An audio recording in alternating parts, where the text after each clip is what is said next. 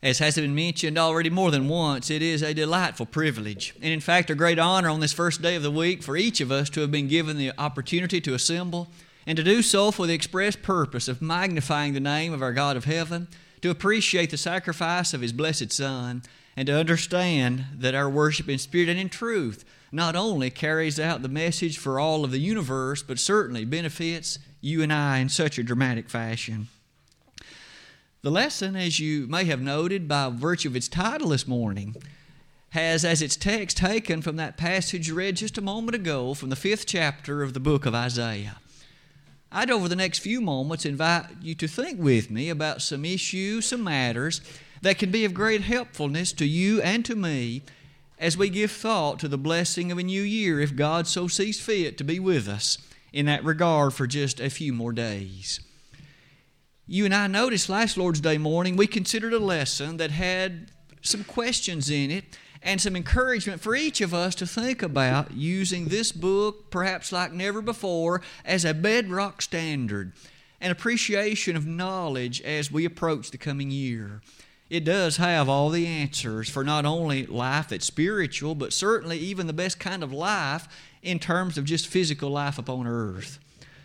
Perhaps these introductory thoughts might be of some help to us as we continue that thought in a lesson with the title that you and I have noted already. You and I live in confusing times. It may be that you and I are aware that many about us have so many questions that quite frankly attack and are impressed with the very basic issues of life. Questions that you and I recognize by the nature of them are exceedingly important, and questions that determine not only the way that one lives here, but without doubt, determine the way in which one shall find him or herself after death.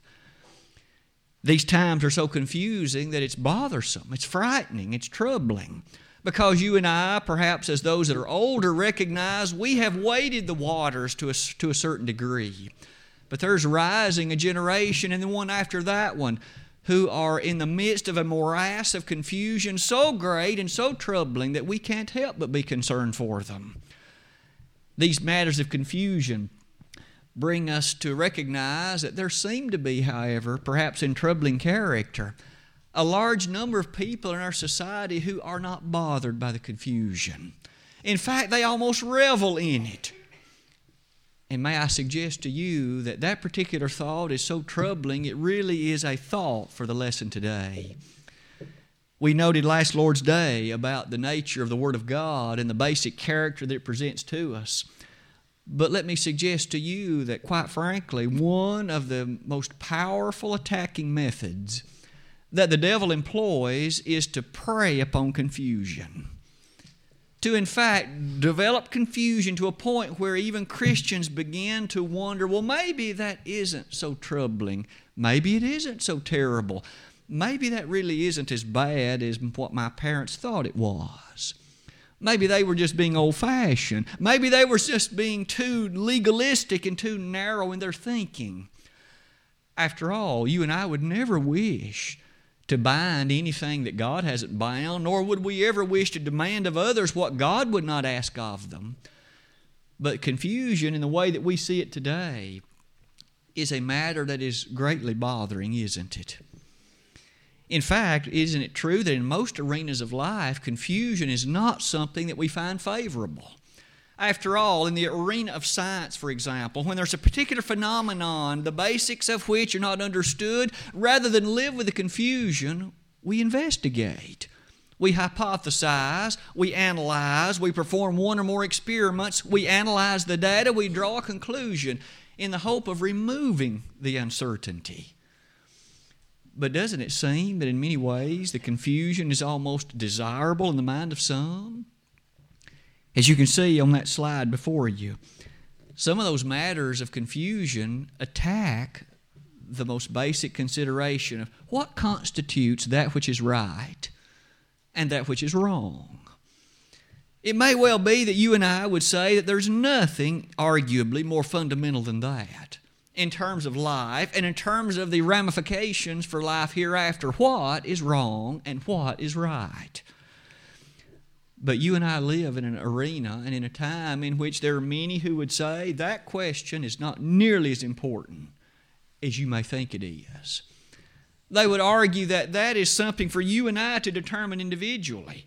And what's more, no one else has any right to argue that my perspective isn't just as good as anybody else's. So what is wrong and right?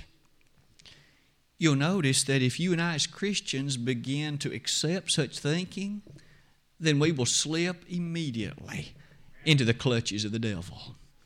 If he can ever cause a degree of wonderment in your mind and mine, ever getting us to compromise on those considerations of truth, he has won.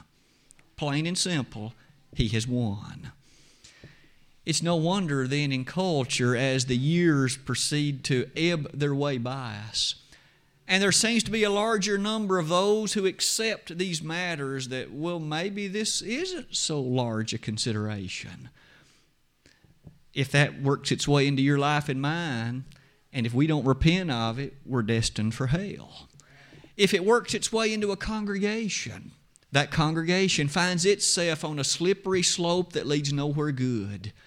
If it finds its way into a family, it leads a family into sleepless nights and problems and troubles of marvelous and great order.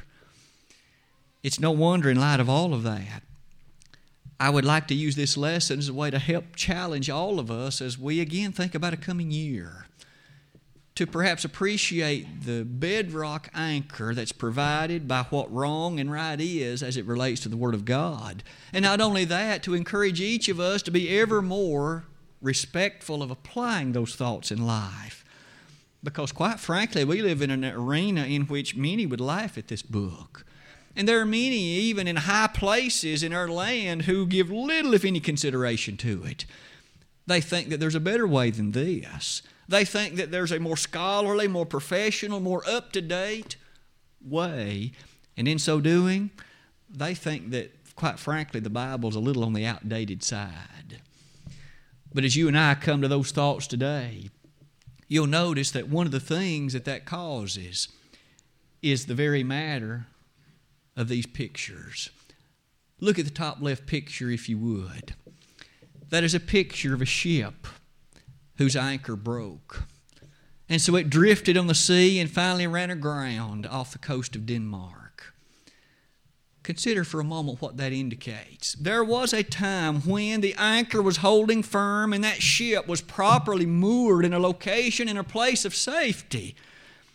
When the anchor broke, when the anchor came loose, the ship ran aground. May I suggest that's what you and I will do if our anchor isn't in place. It's what a family will do when its anchor isn't in place. It's what a church will do when its anchor is not as it ought to be. You notice at the bottom right is just what I thought was an interesting picture, giving the implication of what is true if there's the anchor in place. The chain is steadily fixed. The anchor is rigidly attached to what it needs to be. That ship is steady, even in the storms of life, even in great blowing winds of difficulty and problems, that chain will hold firm. So too, you and I have been given a steady anchor.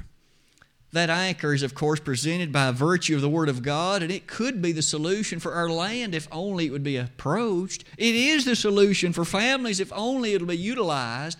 And it is that anchor that I would invite you and I to look at the opposite circumstance today. Last Sunday morning, we looked at the anchor of the Word of God. What happens? What are some of the things with right and wrong that seem to come to pass if that anchor is not in place?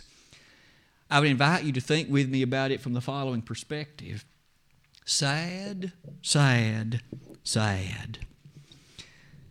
You and I are not living in the first times to face questions and issues and matters like this one. In fact, in a moment we're going to revisit the book of Isaiah. And we shall look carefully at the 5th chapter of that book, and I believe you'll be able to see with me how that even those people in that day and in that time faced problems very much similar to those you and I face today in terms of our land, in terms of our approach to things, And we'll listen to God's indictment of that circumstance, and we'll listen to what He had to say about it. As we do so, though, let's build our consideration to appreciate the life and times before we look at that chapter in great detail. First, think about the antiquity of the book of Isaiah. It wasn't just written 50 or 100 years ago. It's not as if it's a modern book in that sense of the word, but notice, a full 3/4 of a millennium before the Lord was born, the book of Isaiah was written. It described a time period then long, long ago from your perspective and mine. But yet, as you look at the nature of that book, appreciate that the children of Israel by that time had already lived beneath the law of Moses for over 700 years. They knew what those laws had asserted. They understood the nature of the tabernacle and following that, the temple. They knew well what was involved in proper service to the God of heaven. It is the case, though, that during that period, Judah enjoyed a number of interesting times. You'll notice in that third particular point that would invite you to observe with me, look carefully at the southern kingdom of Judah. There was a time period when Judah enjoyed an area of prosperity. All seemed to go relatively well during the time of King Jehoshaphat. Jehoshaphat was the 4th king of Judah. After he passed away, the kingdom spiraled downward with almost one wicked, ungodly king after another. Times got worse and worse. And you and I remember some of the people that ultimately reigned over them, people like Amon, people like Manasseh. That brings me to a comment. There was a long period of decline. They slipped away from the Word of God. They slipped away from the truth of the things God had revealed to them. They became enamored with materialism and other kinds of issues that we shall see in Isaiah 5. As they became enamored with them, no doubt one of the prompting mechanisms was their leader. He was an individual, and you well notice, influenced by none other than the daughter of Ahab and Jezebel, and she was just as bad as her mother was. She led the people astray. She encouraged all kinds of ungodly activity, and she was interested not in serving Jehovah, but she was interested in Baal and all the other features and attributes of Canaanite religion, and she enforced it in the kingdom.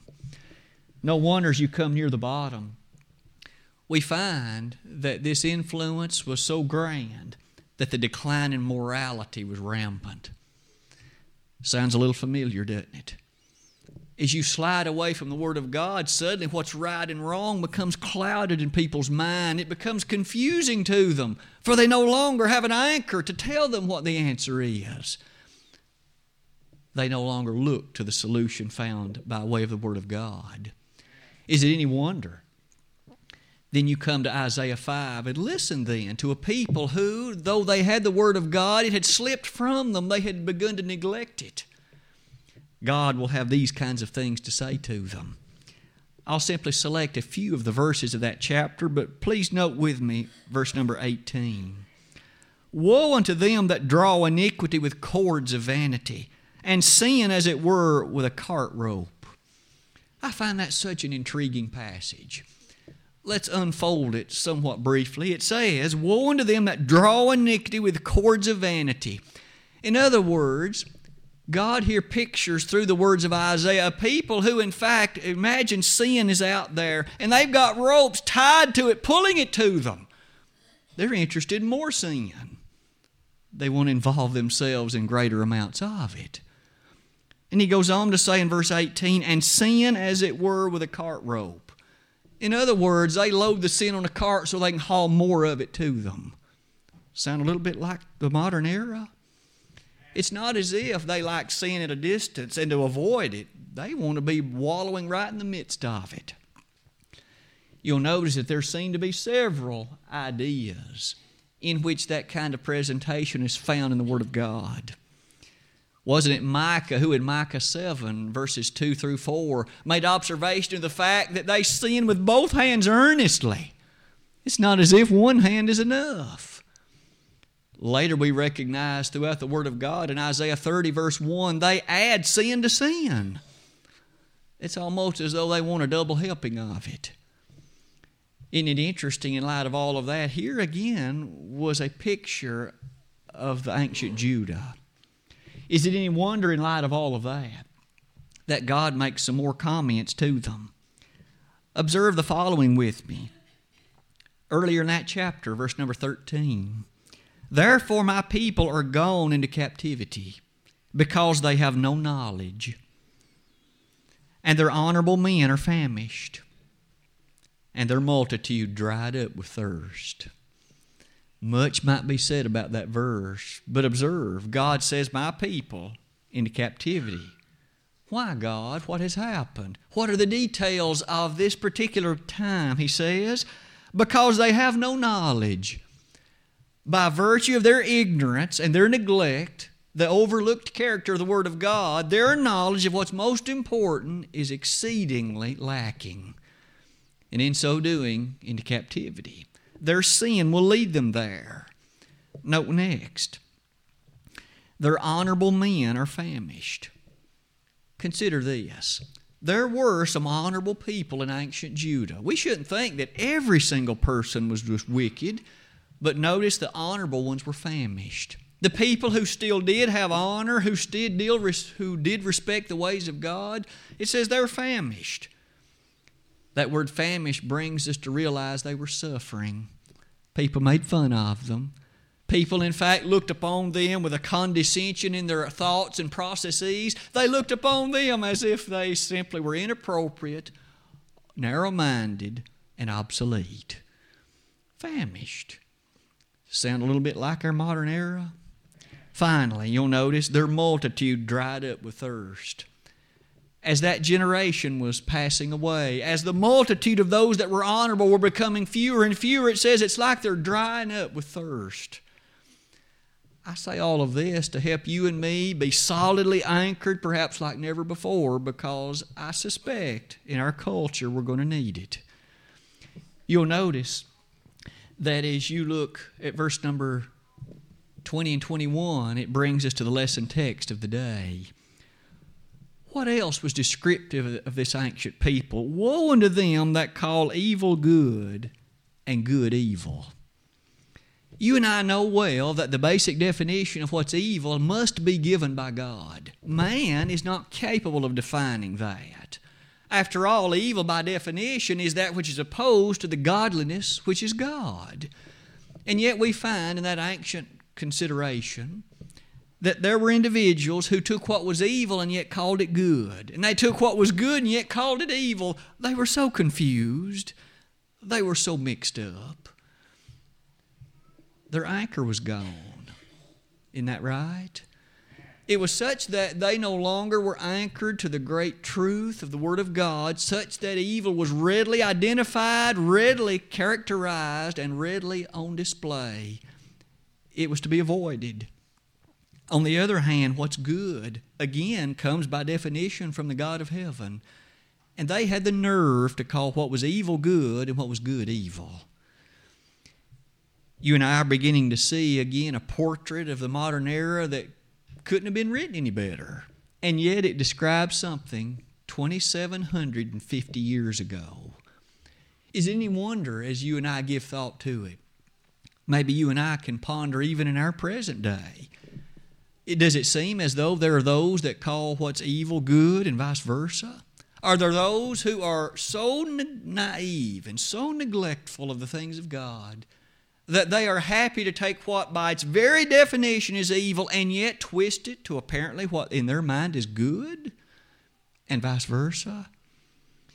You'll notice near the bottom of that slide, it's complete confusion, isn't it? And that was descriptive of that ancient era so long ago. Among other things, doesn't that directly tell us that there is something known as evil? Because here were some who were calling it good. We live in a time when there are those who will say there is no evil. It's simply a figment of imagination. May we never in our mind allow that to take root. There is evil. The Bible says so. As you think about the existence of it, go on to what's next. In verse 20, that put darkness for light and light for darkness. Isn't it true that in a way that almost is humorous? You and I know what it's like to be in darkness, and we know what it's like to appreciate the light. Can you imagine someone so confused that they call what's darkness light and vice versa? You'll notice on that slide, one of the first things that God did was dispel darkness. In Genesis chapter 1, when He was creating all the things that you and I were to appreciate, the first thing on day one, let there be light. And there was light. And He divided the darkness from the light. He called the light day and the darkness night. And it has been the desire of the God of heaven to dispel darkness ever since. Now, the devil likes darkness. He wants to cloud your mind and mine with uncertainty and confusion, and he wants us to cloud wrong and right. But God doesn't wish that. God wants us to appreciate that there is a truth, and that truth is the light, 1 John 1, verses 5 and 6. As you can see, one more comparison in verse number 20, that put bitter for sweet and sweet for bitter.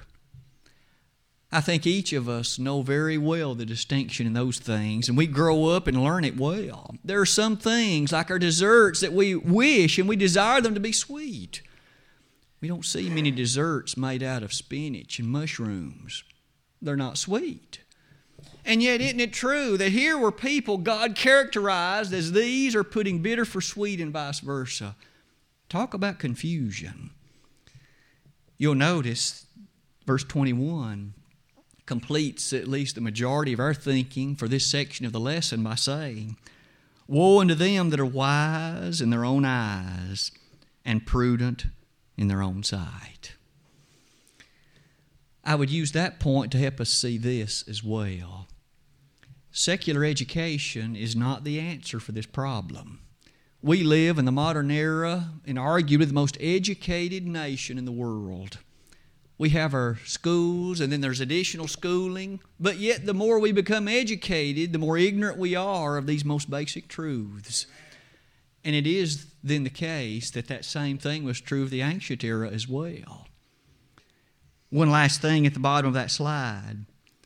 So could you and I notice in this context the reason for all these problems? Let me read verse 24. So as you and I think, here's a group of people. They've put bitter for sweet, sweet for bitter. They've put darkness for light, light for darkness. They've put good for evil and vice versa. Here's the problem. Verse 24. Therefore, as the fire devoureth the stubble, and the flame consumeth the chaff, so their root shall be as rottenness, and their blossom shall go up as dust, because they have cast away the law of the Lord of hosts, and despised the word of the Holy One of Israel. There was their problem. They had cast aside the law of God that defined good and that defined evil, that identified sweet and bitter, and that identified light and darkness. The slippery slope of the United States of America, and yea, many other countries around the world, brings us to see time and again that these issues are now before us. If we had any doubts about it, just think about some of these matters, and it is going to impact the church. There's no doubt about it. Right and wrong. The basic thing that you and I as parents striving to teach our children about what is wrong and what is right, and we have others in our land that say, that's not so. You have no right to question or at least call into consideration the way another person lives. That's his choice. And yet God says that's sin. And that's not to be tolerated, or it's to be encouraged that they would understand what God would have them to know. This whole matter of right and wrong. What about Matthew 7, verses 13 and following? Didn't Jesus say, enter ye into the straight gate, for wide is the gate and broad is the way that leadeth to destruction, and many there be which go in thereat? Because straight is the gate and narrow is the way which leadeth unto life, and few there be that find it. Jesus himself said that there is a straight way. That way that, of course, is the way of light, the way of sweet, the way of good. But yet the world wants to call it something else, but that doesn't change the truth of what it is. That whole issue of wrong and right perhaps is exemplified in two very quick ways. I'll simply use one, lying. the words that you and I speak. I was a bit interested to know, have there been any surveys, any research done? And unfortunately, the answers varied so much, I don't know how much truth we can put in it, but at least all of them indicate an issue. According to one source I found, the typical person lies 4 times a day. Another source I found indicated 30 lies a day. Another indicated that in every 10 minutes of conversation, there's 3 lies. I'd invite you to take from that what you might, but again, if any of them's true, there's a problem, isn't there? That you and I live in a culture where lying is acceptable, that lying is okay. It's a part of the way one transacts business. It's a part of the way that one interacts with others. But God says that's not acceptable. And may you and I not allow it to be taken as a compromised thing in our lives, in what we would accept of those over whom we have jurisdiction in family.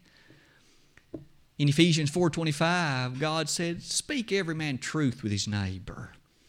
And didn't God say himself, as the book of Revelation comes to its close, that among those that shall inhabit hell, liars are on the list? Revelation 22:15, Revelation 21:8. It's certainly safe to say, then, that this message is the one that so often the world winks at. That's really not that significant, but God says that it is. You'll notice that another matter that seemingly takes the spotlight almost on a daily basis is the choice of homosexuality, the choice of a lifestyle directed toward that end. And make no mistake about it, the media portrays that almost daily. They want it in the public eye. And we know the reason why. You and I are encouraged time and again to appreciate that is just as acceptable as any other style of life when God says it is not so. It was a type of choice that, of course, was made in the ancient era, and God dealt with it forcefully. Leviticus 20 as well as Leviticus 18. He dealt with it in powerful truth in terms of Scripture in 1 Corinthians 6, 1 Timothy 1, and Romans 1. There's no question that it's sinful. At this point, though, you'll now notice that the church is being forced to consider it. There have already been mentions, I think Roger pointed out not long back, congregations not too far from here in which the preacher was not allowed to preach on this subject under threat of what would befall him if he did.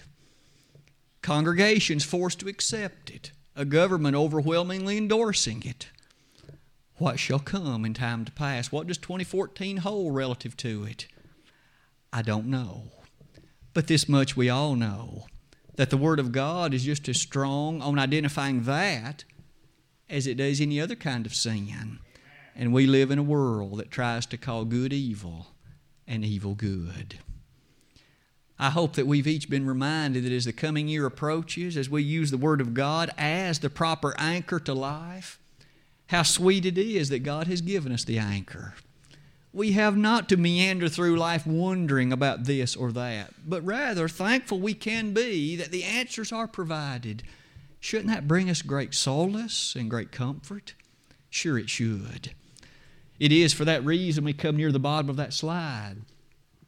And notice that in Isaiah chapter 5, verses 25 through 30, we won't read those closing verses of that chapter, but I would ask you to look at them after the lesson sometime today.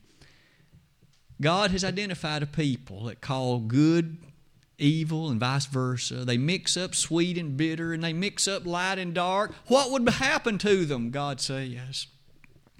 Verse 25, I'll pour my anger out upon them. Verses 26 and following, a nation will come up against them and overpower them. They will be taken into captivity. They will be removed from all the blessings I've given them. They will suffer due to their lacking of the law of God and their movement from it. I would encourage all of us to pray for our land. In the coming year, among the things we can do is that. To pray that you and I will remain anchored as we should, and to allow our congregation to do so, but to pray for our country, our land that might allow us to continue to enjoy these freedoms that we do, and a land that might appreciate that there is an evil and that the way it's going does not encourage an understanding of that evil. As we draw this lesson today to its conclusion, we might well conclude it with a summary statement like this: the admonishment given in the Word of God for you and for me to be strong. You and I are to be armed in Ephesians 6 with all the things God has given us: helmet, spear, sword, breastplate, all the other features, and all of those are to help us so that we might be able to stand and have done all in the evil day to stand.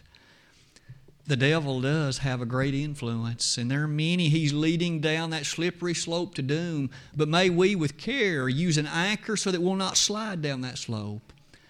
Today, are you a faithful member of the body of Christ? Are you anchored like no other with the only anchor that'll last through eternity?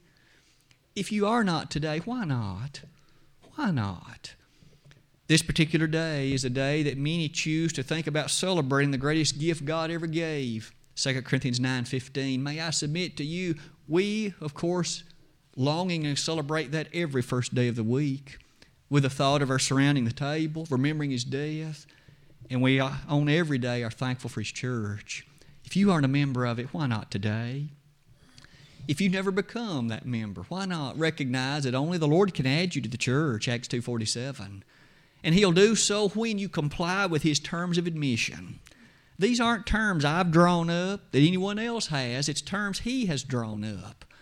It requires you believe Jesus to be the Son of God. You repent of your sins. You confess His great name as the Messiah, the Son of God, and be baptized. If you would wish to allow that to be taken care of today, we could celebrate with you just as the angels in heaven would do so, Luke 15:7. If you have become a member of the body of Christ at one former day, knew about the strength of that anchor, but over a course of time, Satan has worked his way into your life and you have allowed him far more leeway than he needs to have. You know that your station is not good.